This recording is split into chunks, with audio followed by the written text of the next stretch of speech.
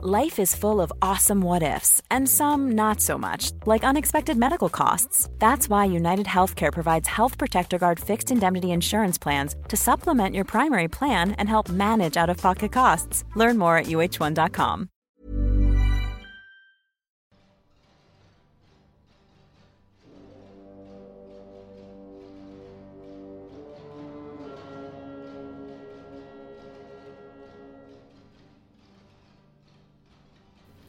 Welcome to A History of Europe, Key Battles, the Battle of Las Navas de Tolosa of 1212, Part 3 of 5.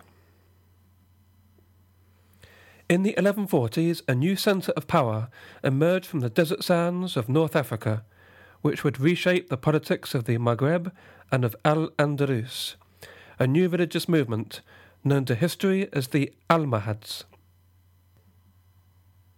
It is all too easy to confuse Almoravid with Almohad, for these two successive empires have much in common besides their first four letters. The Almoravids, who came first, were a ruling dynasty from North Africa who formed an empire in the 11th century that stretched over the western Maghreb and Al-Andalus. Barnaby Rogerson, in his book A Traveller's History of North Africa, writes how both tribes united the Maghreb for a century, starting off as a movement of Muslim reform. Both were founded by charismatic scholars and were based on the military prowess of a core group of Berber tribes, and both used the southern Moroccan city of Marrakesh as their capital. The founder of the Almohad dynasty was Muhammad bin Tumart, the son of a chieftain of the Berber tribe called the Masmuda, who lived on the slopes of the Anti-Atlas Mountains in southern Morocco. After making a pilgrimage to Mecca, Ben Tumart studied for some 10 years in Baghdad, where he became acquainted with the doctrines of the famed philosopher Al-Ghazali. Disillusioned by orthodox theological teaching, Al-Ghazali had discovered new inspiration in Sufism, expressed through asceticism and mysticism. Ibn Tumart returned to Morocco in 1118, convinced that he had a mission to reform the corruptions of the dominant Almoravid tribe and bring the Berber peoples back to strict Islamic orthodoxy.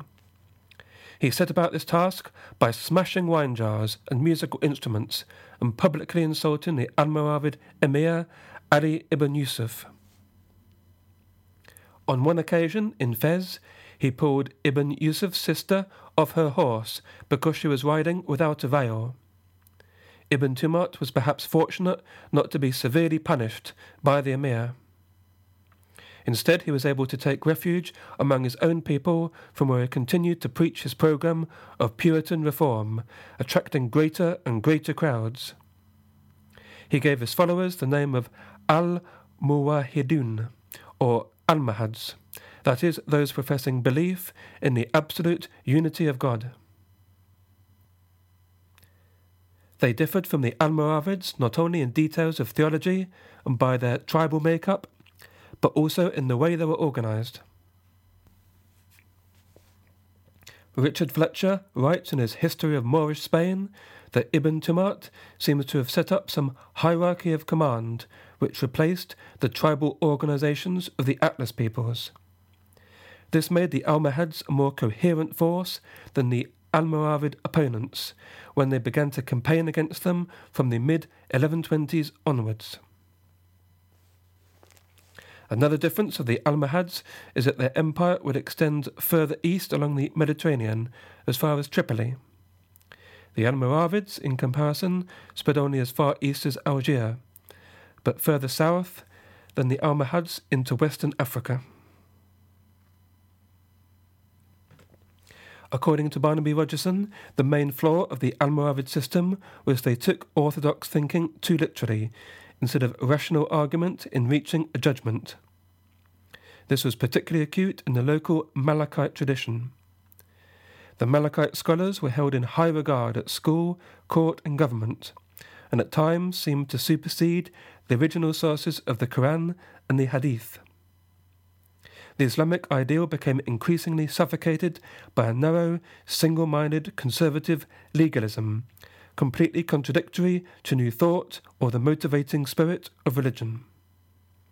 There was no room for theology, philosophy, or mysticism, which were treated with outright hostility, as demonstrated by their public burning of the works of the previously mentioned Al-Ghazali, the intellectual hero of medieval Islam. Ibn Tumart passionately believed that the pedantic legalism of the Almohads stood in the way of true religion. He condemned the Malachite law codes and recommended keeping to the original sources. When, in the year 1130, Ibn Tumart died, he was succeeded by Abdul al-Mumin, reigned from 1130 to 63, who waged war successfully against the Almohads in northern Africa. The Almohads faced a crisis in 1143 when their leader, Ali ibn Yusuf, passed away, precipitating widespread outbreaks of rebellion. In Muslim Spain, central power collapsed and was replaced by local statelets, which are sometimes referred to by historians as the Second Taifas. In the southwest of Spain, a religious teacher and mystic, or Sufi, named Ibn Qazi, founded a sect called the Al-Muridin. The Almohads tried to suppress the sect, prompting Ibn Qazi to appeal to the Almohads for help. An Almohad army crossed to Spain in 1146 and helped Ibn Qazi to take Seville, but the allies soon fell out. Ibn Qazi was assassinated and the Almohads remained in control of the Algarve. Soon after, the Almohads extended their area of control into Seville and Merida. They tried to go further north, but they were also being kept busy at the time consolidating their hold on Morocco. After King Alfonso VII of Leon and Castile captured the city of Almeria in 1147, Abdul al-Mumin decided not to risk further attacks, but instead to fortify his recent conquests. Meanwhile, in southeastern Spain, there rose to power probably the most remarkable leader of his time, an individual by the name of Muhammad ibn Mardanish. El Rey Lobo, translated as the Wolf King as he was known to the Christians, he was a descendant of an aristocratic Muladi family, that is, native Hispanics who converted to Islam. Although Muslim, he spoke Romance rather than Arabic and dressed and fought more like a Christian than a Moor. After seizing power in Murcia, then Valencia, and several other cities in the southeast, El Rey Lobo maintained an independent principality until his death in 1172. He formed a close alliance with the Christian kings to the north by paying them tribute and receiving in return large numbers of Christian mercenaries. He also made treaties and trade agreements with the growing maritime sea powers of Pisa and Genoa. For decades, El Rey Lobo stubbornly resisted Almohad aggression, and this proved to be vital in providing the Christians with time to organize their own defenses against the Almohads. The reign of Ibn Mardanish, or El Rey Lobo, is widely regarded as the golden age of Murcia. The region achieved great prosperity thanks to the development of a highly sophisticated irrigation system. Great quantities of ceramic were exported, especially to Italy, and there was also a great expansion in the cultivation of silk and manufacture of paper. So prosperous was Murcia that its currency became accepted as a form of exchange throughout Europe. El Rey Lobo was all the more remarkable for being the one and only Muslim leader to offer significant resistance to the Almohads. Everywhere else, throughout Al-Andalus, the Almohads took control. Seville in 1147, Malaga in 1153, and in Granada in 1154. As they expanded eastwards, they approached Almeria and set siege to the city in 1157. Almeria was a Christian island in the middle of hostile territory, so the small garrison of Genoese and Castilian troops who defended the city were insufficient to confront the approaching armies of the Almohads.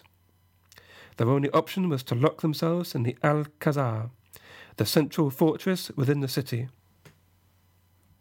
Alfonso VII was too far away to help, so called upon his ally, El Rey Lobo, to go to the rescue. It was the only hope. El Rey Lobo hurried to Almeria with a large contingent of troops, mostly Christian, but was unable to break the siege. In desperation, Alfonso sent some of his own troops to try to distract the Almohads by attacking Granada, but the plan failed. The defences of Granada were too strong, and the Almohad army too numerous. The garrison in Almeria was forced to surrender. The leader of the Almohads, Al-Mumin, growing in power and confidence, called for the capitulation of the independent Taifa kings of the southwest of Spain. Faced with the threat of the Berber armies, they all agreed to submit. The Almohads were now in control of practically all the southwestern quarter of the peninsula and were looking unstoppable. The Christians, meanwhile, were about to enter a period when they lacked any notable strong leaders. On the 21st of August, 1157, King Alfonso VII of Leon and Castile fell ill and died.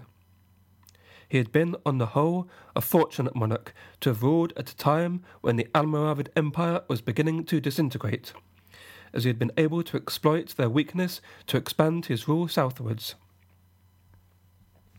Just before his death, he divided his realm between his two sons, giving Castile to his eldest Sancho and Leon to the younger Fernando.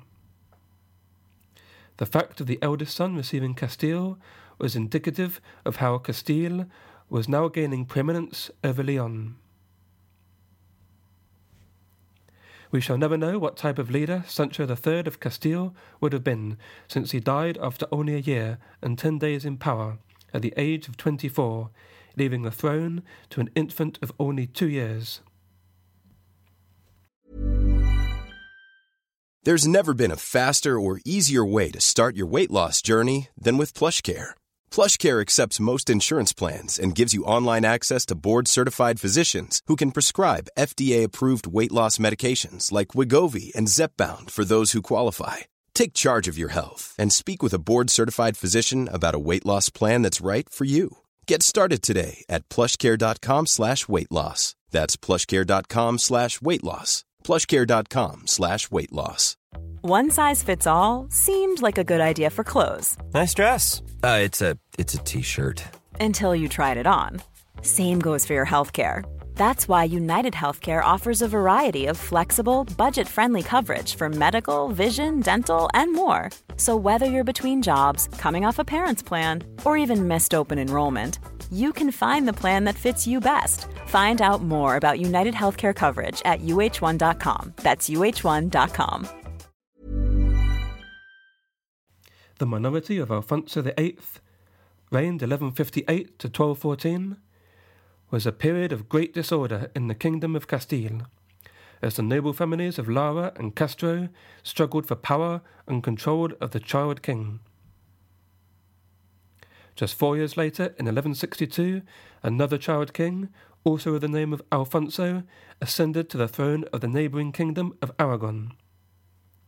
His father, Ramon Berenger IV, had enjoyed a successful reign. The capture of Muslim territory, most notably Tolosa, and the union of Catalonia and Aragon by his marriage to Petronila. At the time of his death, Ramon Berenger was in Italy, near Genoa, having recently concluded negotiations with the Holy Roman Emperor Frederick Barbarossa over the status of his holdings in southern France. To his 5-year-old son, Alfonso II, Ramon Berenger left all his lands and titles, including Aragon and Barcelona, except for Cerdanya and Carcassonne in the Pyrenees. These two small regions were left to his second son, Peter, or Pedro, who thus became the vassal of his elder brother. The two young boys clearly needed a regent, and the person charged with the title was perhaps unexpected: King Henry II of England. Henry was at the time at the head of a large conglomeration of territories, referred to by historians as the Angevin Empire. As well as England, this comprised large parts of modern-day France, from Normandy and Anjou down to Gascony. The motive for the decision was to try and play off the great powers of the continent in order to retain his family's interests in southern France, in this case trying to retain a balance of power in the region between Henry II of England, the kings of France, and the German emperor, all of whom had an interest in southern France. Meanwhile, the most intense conflict on the peninsula was between the Almohads in Ibn Mardanish, El Rey Lobo. In 1159, the latter led a successful campaign into Almohad territory. After capturing the strategic city of Jaén and a number of surrounding towns, El Rey Lobo now threatened the capital of Almohad Spain, Seville. Al-Mumin responded by leading a substantial army across the straits to reassert his authority. In 1161, the main centre of conflict switched to Granada, which for more than a year was besieged by the forces of El Rey Lobo and his Christian mercenaries. Meanwhile, throughout the region arose numerous pockets of resistance to Almohad rule. Al-Mumin, realising that if he wanted to keep hold of his conquest in Spain, he would need to dedicate all his resources to the task. The full mobilisation of his forces in North Africa was ordered, and also the construction of ships to take them across the straits. At first, the Almohad armies were successful, and the siege of Granada was lifted. But then, in May 1163, just before a renewed major offensive, Al-Mumin became ill and passed away at the age of 69. His son, Abu Yaqub Yusuf, succeeded to power, but needed time to re-establish his authority, and the planned attacks were postponed. El Rey Lobo took the opportunity to renew his aggression and attack Almohad territory around Cordova and Seville. At the same time, the Christian kings launched border raids in the south. Almohad power in Spain was held by a thread. According to Barnaby Rogerson in his book, A Traveller's History of North Africa, the new Almohad leader, Abu Yaqub, was the Saladin of the West, famed for his sureness of his word, his generosity, his singleness of purpose, intelligence and statesmanship. He spent most of his reign on frontier wars and the suppression of rebellions. He was also an active patron of scholarship, encouraging the work of, among others, Ibn Rushd, 1126 to 98, who is better known in Europe as Averroes. The scholar Averroes is famous for his translation of and commentaries on the philosophy of Aristotle, which is widely acknowledged as helping influence the development of the Italian Renaissance. Abu Yaqub, having stamped his personal authority over Almohad North Africa, in March 1165 led a massive campaign into Spain. His troops swept through the valley of the Guadalquivir, where the local leaders submitted to his command. Now suddenly, for El Rey Lobo, it was his own kingdom which was under threat of annihilation. He sent an army to confront the Almohads, which included some 13,000 Christians, but they were insufficient against the superior numbers of the enemy, and defeated in a major battle near Murcia. Murcia itself was besieged in October 1166. The city held out, and El Rey Lobo survived, but with his power greatly diminished. For the next 6 years, his influence declined dramatically as he lost city after city, and when he died in March 1172, his sons submitted to Almohad rule. The Almohads had spent much time and resources in their long struggle against their Muslim enemy, but had finally prevailed. The Almohads had by now established a large empire in northern Africa, stretching as far east as Tripoli. One particular event of interest was their struggle against the Christian kingdom of Sicily for control of Tunisia. Between 1135 and 1154, King Roger II of Sicily, in a series of sustained military campaigns, had taken control of a significant area of North Africa, which included the cities of Tunis, Tripoli, Gabes, Sfax, and Mahdia. It is tempting to speculate what would have happened if the Sicilian Normans had had more time to more firmly establish a state that bestrode the Straits of Sicily. Instead, a powerful Almohad army and navy attacked the Norman positions in 1159 and forced them back to Europe, probably taking with them the last remnants of the Christian population of North Africa. During this period, the Christian kings of Spain were as much at war with each other than against the Muslims. The kings of Navarra exploited the minority of Alfonso VIII to capture borderlands in Castile. Meanwhile, the attention of the rulers of Aragon was as much focused on southern France as on the peninsula. And in the west of the peninsula, Fernando II of Leon and King Afonso of Portugal were both trying to push their frontiers southward, but rivalry prevented them from undertaking any joint enterprise. The clearest example is when the Portuguese advanced to try and capture the city of Badajoz. Fernando became alarmed and intervened in aid of the Almohads, since the city had been reserved for Leone's conquest in a prior treaty. The Spanish historian Francisco Garcia Fritz, in his book Las Navas de Tolosa, stresses the negative impact of the disunity of the Christian kingdoms during this period. Not only did they not benefit from pooling their resources, but they often fought among each other over border disputes. These distractions prevented any joint action for the fight against Islam, or any significant Christian incursion in the Almohad-held territory. In this period, the Almohads were regularly able to exploit rivalries between Christian kings, and therefore consolidate their power in the south of Spain, and to prepare for a major offensive northwards in the last quarter of the century. The success or failure of the Christians depended on how much they were prepared to set aside their differences and work together. Whether or not they were able to achieve this is covered in the next 2 podcast episodes. Thank you for listening to A History of Europe Key Battles. Have a great week, and until next time, goodbye.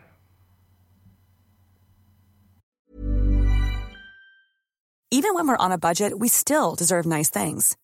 Quince is a place to scoop up stunning high-end goods for 50 to 80% less than similar brands. They have buttery soft cashmere sweaters starting at $50, luxurious Italian leather bags, and so much more. Plus, Quince only works with factories that use safe, ethical, and responsible manufacturing.